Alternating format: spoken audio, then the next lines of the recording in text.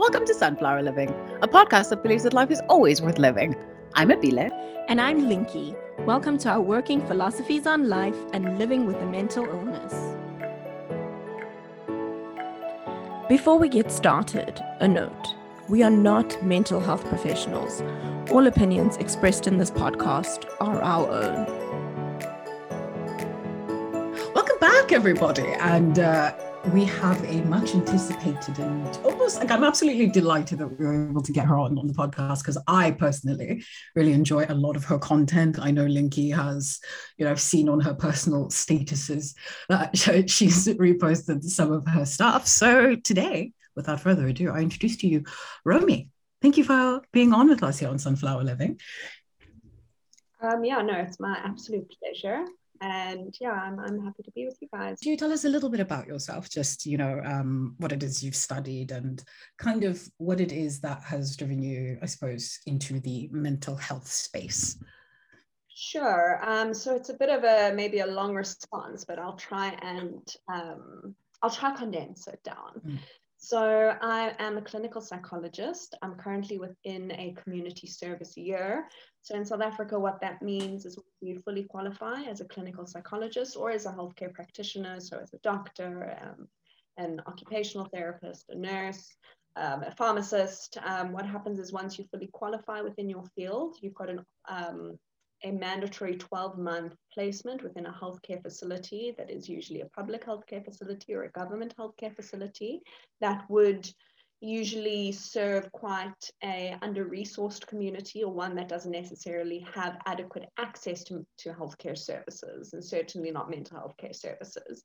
And this 12 months essentially solidifies your qualification, and you aren't allowed to practice legally within this country without having done your community service. So I'm fully qualified. I've got it, but this 12 months is necessary in order to be able to practice legally. The whole idea behind community service is wonderful in and of itself. It's giving back to the community. It's giving back to the country in ways in which we're still struggling to serve the majority of the nation with adequate health care. So why did I end up here in this space, in this sphere? I think what's quite interesting about mental health care, and maybe it's similar within other healthcare professions, but I know that it's very prominent within mental health care, is that what starts as kind of your like little desire in the beginning does shift and change and morph as you kind of grow within this field. So for me, my studying journey has been 10 years. And, what I initially came in thinking like, this is what I'm wanting to do. This is where my passion comes from. Like, I'm wanting to be able to treat this kind of mental illness and I'm wanting to go in this direction. What happens is kind of the more qualified you get and the more you're exposed to, the more your kind of view of the field and your view of the world changes. And so too does your perception of what you feel like you're going to want to do in the field. So I'm currently working within a criminal psychology or forensic psychology or psycholegal space. That was something that came up for me, about 7 years ago. I was like, this is the environment that I'm most certainly wanting exposure in. This is a field I'd love to kind of advance my skill set in. But that's not where I saw myself 10 years ago.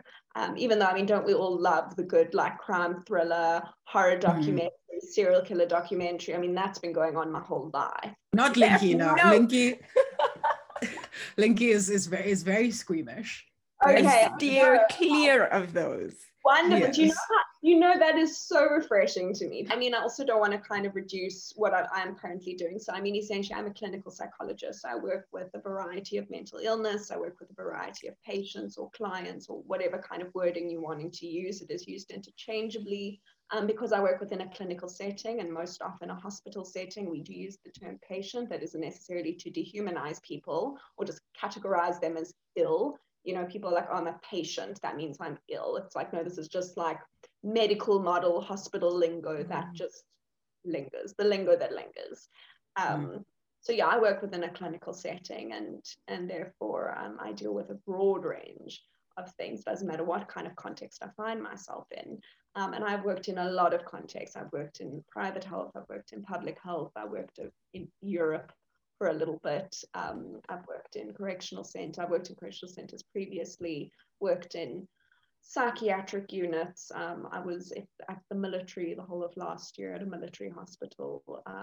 I've worked in a lot of settings, and as I said, like as I progress, so too does my interest. And I think what's so important, and this is something I talk about so much, and I speak about it within my professional setting, but within my personal setting, and I speak about it with, you know, kids that just don't, and adults, I mean, I say kids, but, you know, adults as well, that like feel lost, feel like they don't know where to go. And I was like, actually, one of the most important things is finding out what you don't like in life. Do you know how important that is? Yeah, hugely. But I've tried something and I hate it. Like, oh, I'm studying accounting. It's the absolute worst. I've wasted 3 years of my life. I'm like, no, you've literally learned for 3 years that you would rather die than doing this. Yes. You know? So, I mean, that's for me something that like I've learned over the course of my journey, as being like, I worked with children for a lot of years and I loved my work with children. But over the past 3 years, I've been like, oh, yes, that this isn't the space for you. This isn't. Absolutely. And it's just not currently where I'm feeling, where I'm wanting to be working. And yeah, I think know what you don't want to do. Know it for certain. Know it for certain. That is a huge step in the right direction. And I think that is how I've at least found myself here, and my kind of mantra kind of moving forward in my life. I like that perspective. I really like that perspective of saying that instead of thinking about it as a loss of time, it's kind of just an identification of something that you shouldn't be doing. And you know, that kind of brings me to the question that I wanted to ask, was really about kind of vulnerable communities and those who are under-resourced. Is how do we find ways in which we can plug resources to them? What have you found, especially around mental health, that the challenges are? Is it really that, is the stigma different in those spaces? What are the real challenges around those spaces? So it's such a good question, and I wish I could give you a simple answer. I wish that there was a simple cause and effect relationship when it comes to kind of underserviced communities and why there isn't access or adequate access to mental health care. I mean, I can call it a systemic problem. You know, we can talk about stigma and we can talk about misperceptions of what mental health and mental health challenges look like in certain communities, but we also look at things like funding. We look at things like the fact that mental health care workers, there are just not enough of us. And we look at things like, okay, well, if there's just not enough of us, well, why don't we train more? And then it's like, okay, well, this thing comes down to a funding problem. Just do it for free all the time. You know, happy to put in pro bono hours. Okay, well, governments maybe not willing to fund that, or governments are only willing to fund clinical psychologists, but not counseling psychologists and not registered counselors. And it's such an intricate problem. So we can kind of look at it systemically and look at it from the top down. So we look at, okay, well, what is the funding like? That's always the top, is like, where is the money for these things? You know, and then when we look at it from the bottom up, we look, okay, well, you know, do communities want us there? And I mean, I think that the word kind of community, I'm trying to not, I mean, I think when someone says community or under-resourced community, everyone kind of has a picture in their mind of what that looks like. And I think in South Africa specifically, this can go sometimes to a place where it's kind of maybe ill-fitting, and people are like, oh, it must be a township, or it must be kind of some kind of rural setting. And it's like, no, not specifically. And so I think when I speak about under-resourced communities or communities without access to mental health care, like I try and take like race out of it, I try to take language out of it, try and take kind of like location out of it, so that there isn't more stigma put onto it, because it's a complex issue in our country as well as I think in many different countries. But yeah, I think when you think of communities, everyone is completely unique, and sometimes mental health care is actually just not wanted. And that's perfectly fine. It doesn't mean that there isn't a need. It just means that maybe that need is being met in some other way. And then we can go into culture, and we can go into, okay, well, how does the culture and how does a collective community deal with mental health challenges? Is this positive? Is this negative?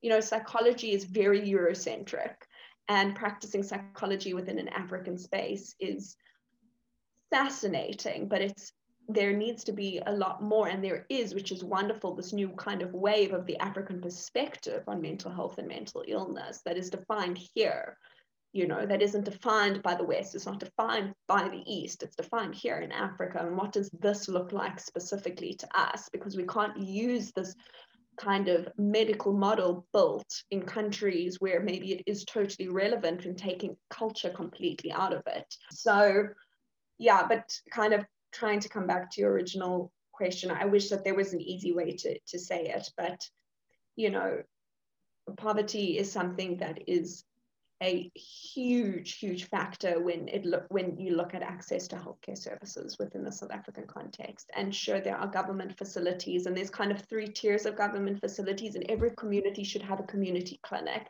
And in theory, the gold standard is every community clinic should have a mental health care worker. And it doesn't necessarily mean a psychologist, because there won't be one, because there are too few people. But there should be a mental health care nurse, there should be a social worker, there should be a registered counselor. But unfortunately, mental health care, and I can really only talk about the South African context because this is the one in which I work, it is still so underestimated as a necessity. And I can understand why in some ways when we look at a country that is struggling with so much else. But when I come in as a mentor, and I've worked, you know, deep in community settings, I've worked in rural settings, I've worked, you know, in community healthcare centers, I've worked for non-government organizations, I've worked in quite a diverse setting. When I come in with my mental health lens, I'm like, okay, but mental health is inextricably linked with these issues that the country faces, like inextricably linked. If we're looking at generational trauma, if we're looking at kind of the consequences of poverty on someone's ability to allow them to rise up out of it, you know, how do we not look at mental health as one of the most necessary components here? But unfortunately, everyone comes in and looks at the crisis of lack of resources from their own perspective. So, I mean, you'll find us like mental health care warrior people are all like, just let us in, just let us in, let us, like, you know, take a stab at it. But not everyone thinks that that's a priority, and that is sad. And we've still got a long way to go. And yes, stigma is a huge part of it. Mental health care in this country is still, and I do think in the world, but also very much in this country, is viewed as extremely taboo, as you must be crazy. You know, you've got to be crazy. There's something wrong with you. You know, there's something not right with this person, and we've got to just hide them away. We've got to, you know, completely ignore them, and you just get over it. Family secrets, and then it becomes community shame, and that is a huge problem that is very hard to tackle. I think, you know, that brings me to my question in a really lovely way, is that, you know, I know that obviously you interact with all different sorts of people. And of course, the South African landscape, you know, sort of demographically is very rich and very varied. So it's not, you know, one type of person, but it is several types of people all kind of trying to, you know, live together in harmony somehow. It's not really going too well, but, you know, we're trying, guys. Anyway, my question is, you know, do you find that the stigma kind of shifts from community to community? Do you know what I mean? Like people who, I think Linky and I in past episodes have talked about how, you know, when you're a Black woman and you're like, oh, I'm really struggling with this mentally, and I've actually gone to a professional, and they say, you know, when you sort of like are vulnerable to the people around you and you're like, this is what I'm struggling with, and it's not that I need to be put away somewhere for ages, it's just that I need to kind of learn the skills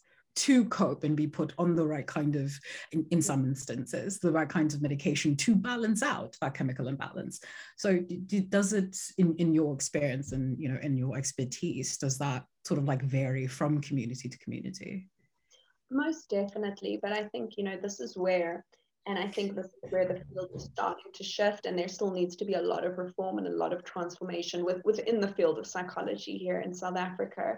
Is we're needing more people who are qualified in this field that are more diverse, that are able to do this work. Because who am I as this kind of white woman to go into, say, a Black community far away from where I live, where I've grown up, and kind of preach mental health care?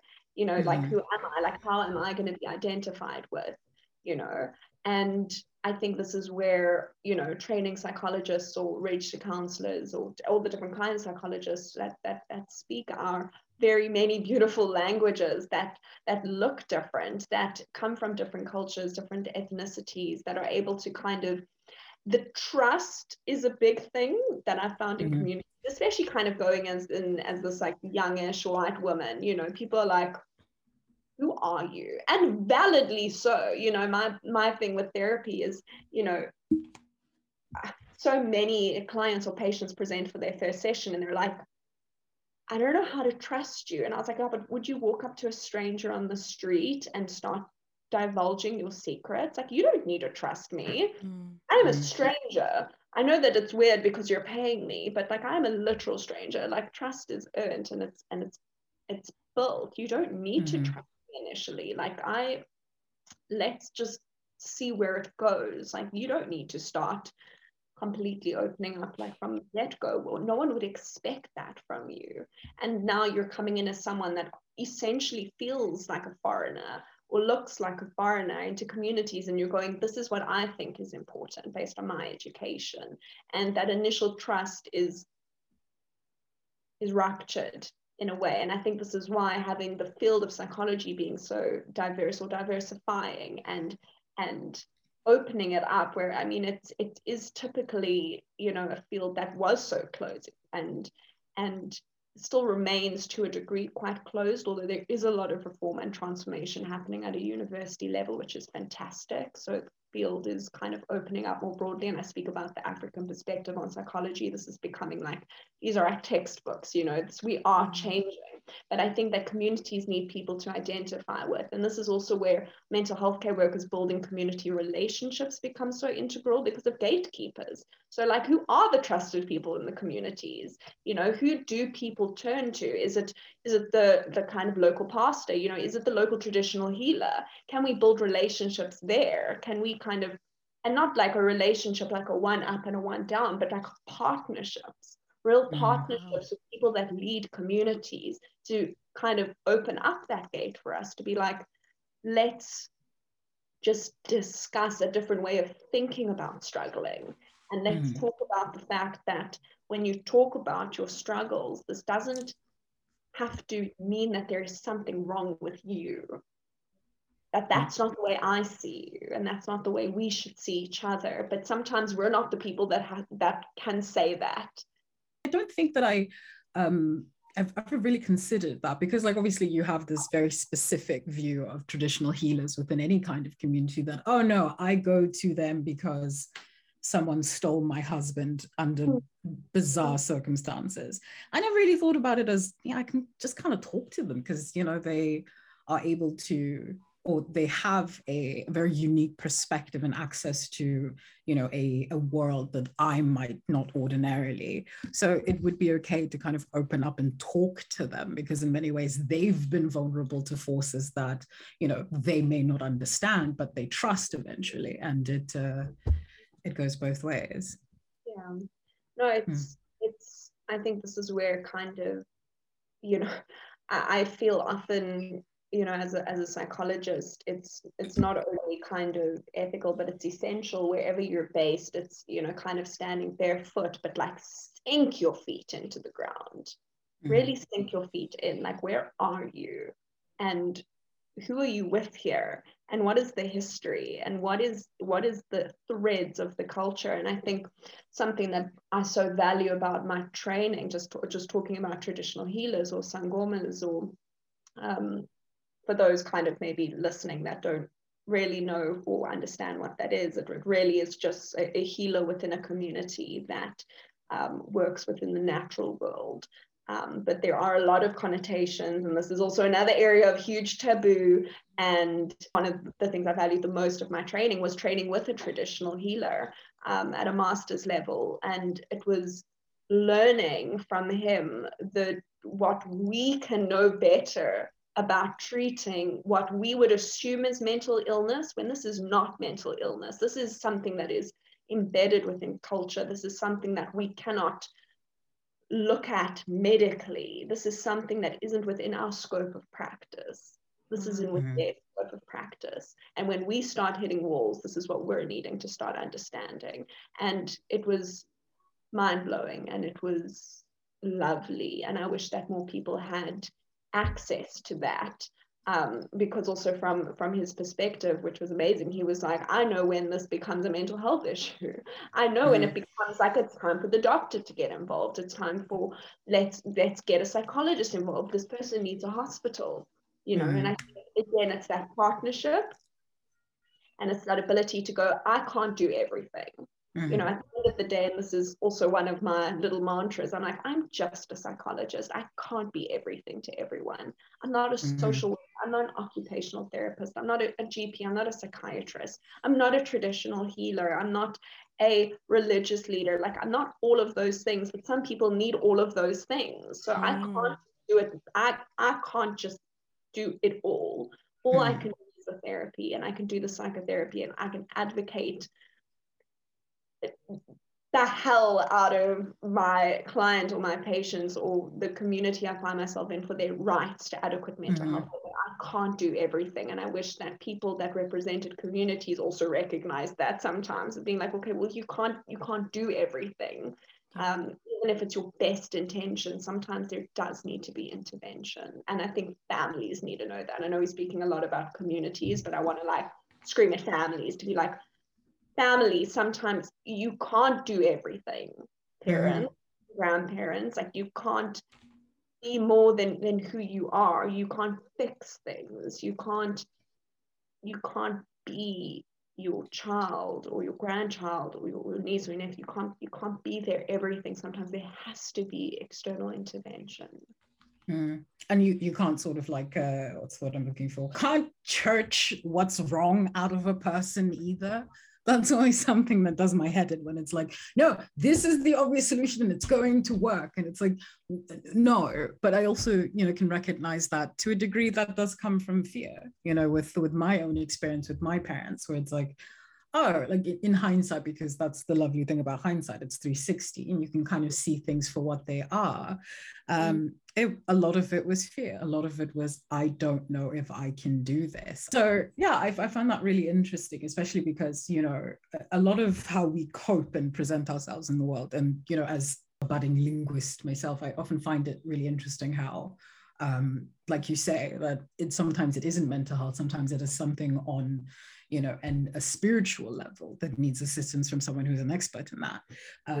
It's very interesting how even in language, you can see that, you know, different cultures experience reality in different ways, and some things might be similar and others are very different. And I quite like the idea that, you know, maybe in the future, once we've kind of got all the bigger issues sorted in a South African context, you could have like a Sangoma on site who'll be like, wait, no, I can't connect to these people, but I know who can connect you to these people. You know, I really like that outlook.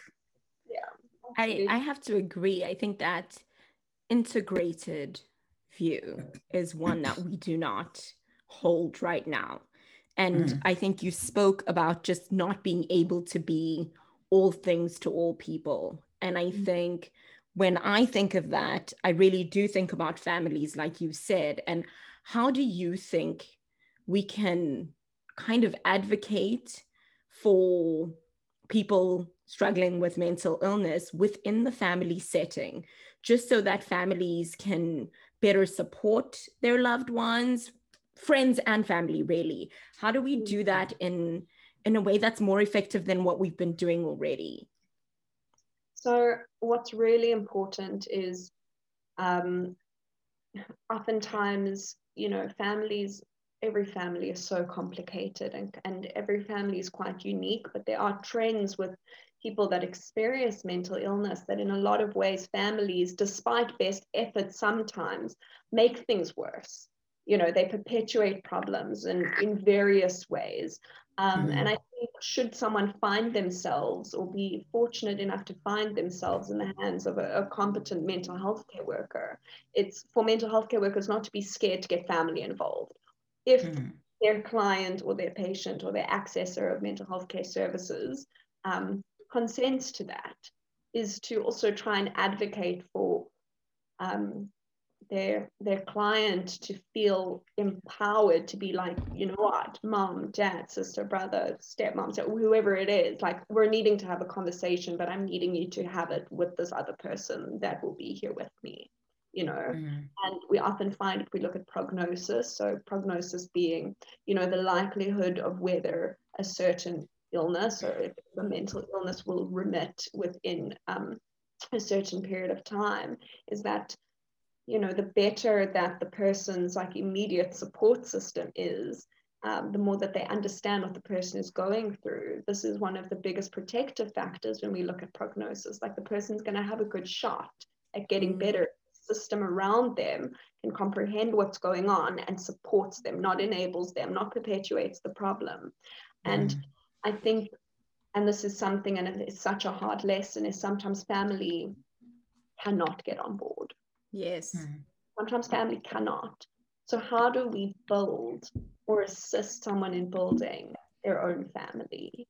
Like, how can you start choosing your family? Because we've got blood family, but who is in your family otherwise? Do you have friends as family, essentially? Like, how do we define the term family? And those are really the nitty-gritty things that we can start to get into psychologically or within a therapeutic setting, is how do you define what you're needing from your family right now, and where else can you meet those needs? Yes. Because that's where we're needing to be going. If your family is that impenetrable, and we've tried to bring them into the therapeutic space and do like gentle, you know, psychoeducational, this is just a bit more of an explanation. Sometimes families do not want to get involved, and sometimes people do not want their families involved, and that is 100% within their rights. You know, it is the person who's sitting across from me. It is their journey. It has nothing to do with me. Yes. You know, and that's something I always say out loud. I'm like, I might have an idea about what I think is best, you know, like, but this is not my life. This is your life that I am, like, I have the privilege of being a part of. So let us work within your sphere of what you feel is manageable. If calling mom and dad in and having this conversation is going to make things worse, no, then we're not going to do that. I will completely respect that. But then who can we call in? And who can support you? And who can be your rock at this point, your solid base? And can we start relying more there in a healthy way, not in kind of a dependent way? Rely less over here to take some of the pressure off. It was, you know, I have a few questions. I don't know how much time we have, but we're just going to go with it. I was thinking about just diagnoses and how those, because as you say, you know, sometimes family want to be a part, sometimes they don't. And I mean, this is obviously when the person has said, please, can the family just be a part of this conversation, or rather that they are a part of the problem. And so it's really key for me, just in my experience, how do we then again explain to family, friends, people in the world that mental illness specifically is not always circumstantial? I think part of why we started the podcast was because a lot of the posts we were seeing, a lot of the podcasts we were listening to, although very meaningful and very rich, were talking about, I had depression in the past, like it's over, it's done, it was a, you know, once off. And we're like, where are the people like us who are struggling every day? This is not going away. And it's not that we're not doing the right things. We're exercising, we're eating the vegetables, and we are, you know, doing the therapy and taking the meds and doing the yoga, and it's not going away. And sometimes that felt like an attack. It felt like you're just not doing enough. More green tea. That's the solution. Drink more of the green tea. Follow more. Throw in an extra stretch, you'll be cool. And I mean, that was always like something that I would almost want to scream at some of the people who are no longer in my life, but at some of the sort of authority figures in my life, to say that, no, it's not that I'm trying to be difficult. I don't know what I'm contending with. This is a conversation that we've often had, that the dominant narrative is from people. It's always past tense. It's never within the present. I don't have a great time knowing that I have to take a certain number of pills within a day to function. It's not fun for me. It's not a bragging right. It's not, a way to seem more interesting. It is a part of my life, a significant chunk of my life. It is possible, or you may have seen someone who, started out a certain way with their sort of like mental health journey and kind of got to a good space, and what it was that may have assisted them to get to a more, functional, meaningful space. So I think so much of what you're saying and have said is so powerful, and it completely aligns with a lot of my frustrations in this field as well. I loathe the word cure. I loathe the word heal. I think when people use it in terms of themselves, that's absolutely fine, but I don't like when practitioners are like, let me heal you. I'm like, heal, as in like bippity boppity boo, it's gone. My impression, and not my impression, my genuine sense is dealing with a mental health struggle, dealing with mental illness leaves an imprint within you. And sometimes that groove is deep. Sometimes that is a deep groove. And sometimes it's just a shadow, but it will leave an imprint. And sure, we've got some cases that are, we talk about kind of complexities. We look at how long someone has suffered for. We look at what was the age that they began to suffer with what they're experiencing. What are the factors around them that are making it worse? What are the biological factors? I'm so glad that you spoke about, like, when is it not circumstantial? I'm like, genuinely almost always, when we look at mental illness and mental health challenges, we always look at a biological component. There's always a biological, psychological, emotional, familial, it goes on and on and on, but there's a strong biological component to it. And I think this is what people don't understand. I'm like, it's not your fault. Yeah. People are like, oh my God, but why aren't they getting better? And I think this is where it's funny how when I've come to realize that I'm not enjoying working with children so much is because I'm not enjoying working so much with children's parents recently. Oh, yes. Yeah. Come to therapy, so why aren't they better yet? And I'm like, what do you mean? I think people are really hard on themselves that come for therapy when they're like, why am I not better yet? And I'm like, this is neurochemical. Yes. We have to give it time, and it might take a long time. How long were you suffering for in total? And I'm not going to say that is how long it's going to take for you to like not feel like shit, but what I'm saying is let's have the patience, because you had that strength to get through this, get to this point. So let's just have patience whilst we sit in the mess of it and learn how to navigate life just a little bit better. And I think sometimes people don't understand is learning how to navigate life a little bit better is sometimes a massive win. We look at like, that is a huge flipping achievement. Like, I was functional for these 3 hours of the day, like, bravo. And I do not mean that sarcastically. And I think people that don't understand what it is like to sit in the depths of dysfunction where your life is wrecked, they will never maybe understand what 3 hours of functioning feels like or looks like. Checking off every single box of things that you had to do that day to remain okay, just okay.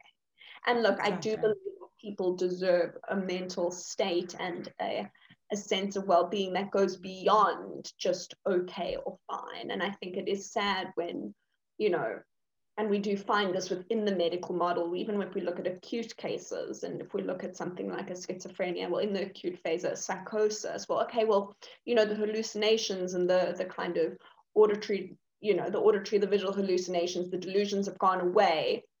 Cool. We're done here. The person is okay. And it's like, I don't know if just removing the voices has now allowed the person to be okay.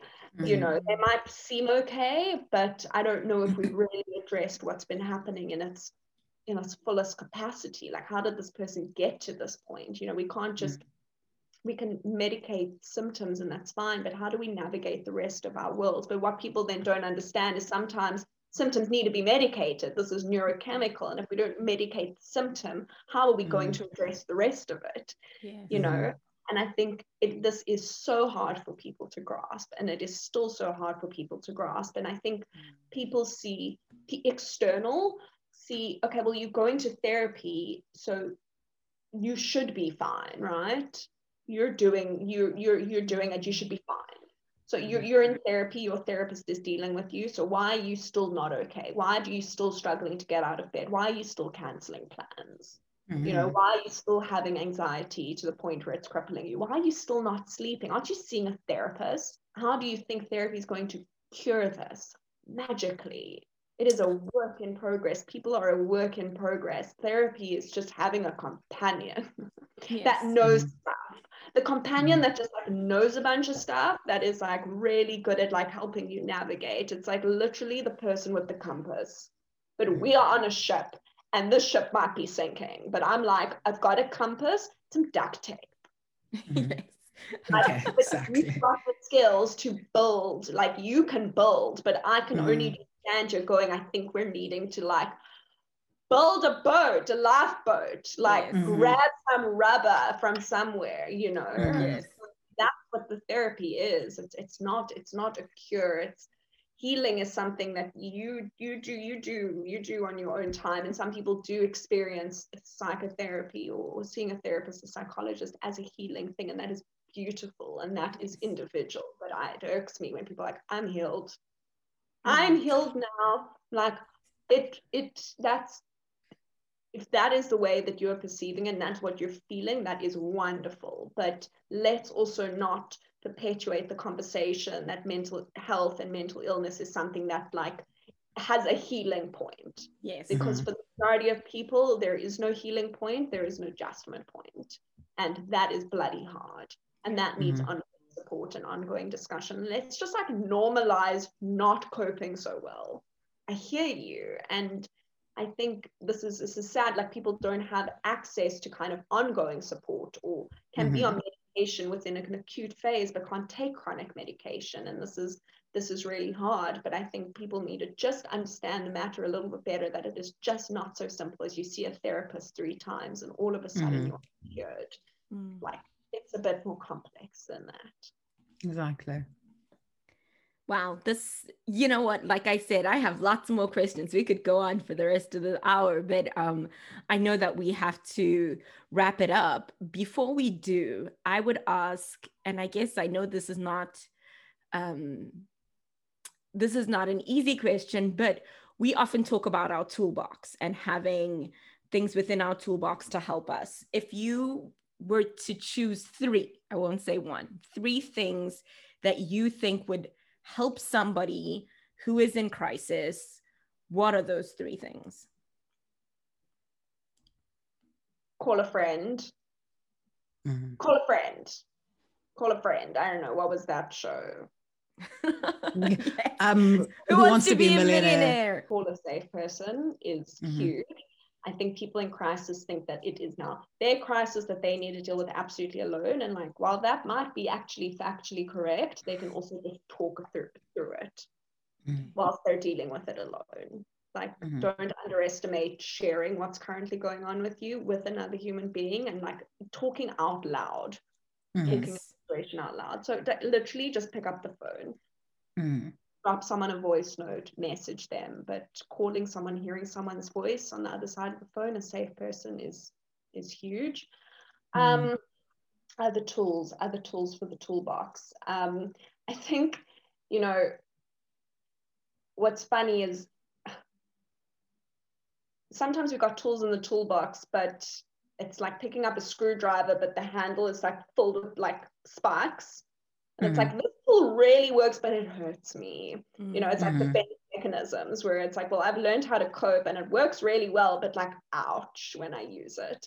And I think that when you're like developing your toolbox, it is important to look at what is actually in the toolbox to begin with. Like, people think that they're coming with empty toolboxes. Like, you are not. There's just like faulty tools, you know, or tools that work pretty good, but like they're messed up. Yes. Like, you got a pair of scissors in there, but there's no handle, so you're like trying to cut with it, but it's not working. And it's like, well, let's build on what's there. Can we repair some of these tools? Like avoidance. So great for the short term, you know, like, oh, I'm really, really stressed. I'm going to literally avoid it. I'm going to like go and watch series. I'm going to scroll through Instagram until I bleed from my eyeballs. And it's like, okay, well, long term, this isn't going to work. But in the short term, if you're in a crisis, is there a way in which you can distract yourself? Can we, for 5 minutes, distract yourself to bring down your emotional kind of tone at the moment? Because we're at like a boil, let's bring it to a simmer. Literally, can you sit and do something to distract yourself? Can you remove yourself from the situation? Can you go get into a shower? Can you put on the TV? Can you scroll through Instagram? And it's like, well, yeah, in the long term, this isn't the best. But in the short term, in a crisis, 100%, if you're feeling emotionally overwhelmed to the point where you are crippled and cannot deal with a crisis, avoid it. Therapist approved. It's this thing of like, well, if you don't have any other tools in your toolbox to meet it head on, then what are you meant to do? Yes. You know, I'm like, work with what you have. Scrounge around in your toolbox and see what's already there. And sometimes more sophisticated tools like confrontation, like, wow, like that's like an advanced tool, you know, that's going to take a little bit of practicing, a little bit of welding, and maybe we don't have that in our arsenal. So I can say, yeah, let's do things like meditation, calling a friend, and what's some other like wonderful tool like self-care, like 100%, let's do all three. But I'm like, we have to work with what you have. And some of it might not be the best tools, but it is what you have, and let's work on them and let's use them whilst we start. We can't start removing tools in order to put tools back. We have to, you know, like we can't leave you with no tools. Yeah. And that's a whole other topic for definitely. So I didn't answer your question, but in an ideal world, I did answer it. It would be like something like self-care, mindfulness, and calling out for support. But that is in an ideal world. Otherwise, use what you have, no matter how broken it is. If you're in a crisis, you need to save yourself first. Return to the situation when you are adequately able to handle it. Don't try handle it when you are in crisis yourself. And if you find that you're unable to move and you're literally paralyzed from what's happening, call the friend and thaw out a little bit. There's plenty different kinds of crises as well. So I'm speaking in an incredibly generalized way. That's exactly what I meant. So I think that really does cover it. And I hadn't actually thought about my broken tools being used as kind of temporal tools. And so now I have that to kind of lean on. So that's a good one that I hadn't thought about. I found it quite interesting when, you know, you said that you can sort of avoid it for the time being, but you have to get back to it. That's always something that I never really considered, especially even in like, you know, interpersonal relationships where it's like, I don't want to deal with this right now. Like just walking away from a fight, for example, and being like, when I no longer want to hurt your feelings, we can talk about this. Or also, you know, when you get over, I think, the bigness of a certain experience or memory or whatever it is, it's nice to know that it is okay to take a break from it, but you can't really completely walk away from it. So I'm just thanking Romy for like putting that into, like putting the words to something that I knew internally, but could never really articulate it. Yeah, for sure. You've got to kind of be attuned to your needs, and sometimes your needs are to get the distance that you need in order to have the perspective, in order to go back and deal with something. And that is completely individualized, however long it will take you. And sometimes we need more support through that time, and we need space to be able to unpack it and look at options. dealing in a crisis is survival mode, and sometimes that is not the best way to be dealing with anything. Yeah. So if you're in a situation where you can walk away from the crisis, I recommend walking far away for now. Find a mountain to sit on and look at it from above. You know, if it's something that is immediate that you have to deal with, that's another story. But walking away, excellent. Romy, thank you so much for your time today. There's just been so much that you have shared with us, and I think that we definitely need you back to unpack some of those aspects and to kind of touch on some other questions and topics that we had in mind. You can follow Romy on Instagram at psychotherapy.with.romy, and she's got some really lovely content. It is just a beautiful looking page and lots of interesting things to glean and meditate on in your personal time. Thank you so much, and thank you both for having me. This has been really fun, and I've loved having a good chat. To our listeners, thank you again for joining us. Leave us a review, find us on Facebook or Instagram, and let us know what topics or questions would you have for us and for some of our guests. We appreciate you, and we will see you next time. And a note, we are not mental health professionals. All opinions expressed on this podcast are our own. Our views and the views of any guests on our show cannot be construed as advice or should be used as medical recommendation. If you need help, please consult a licensed medical professional.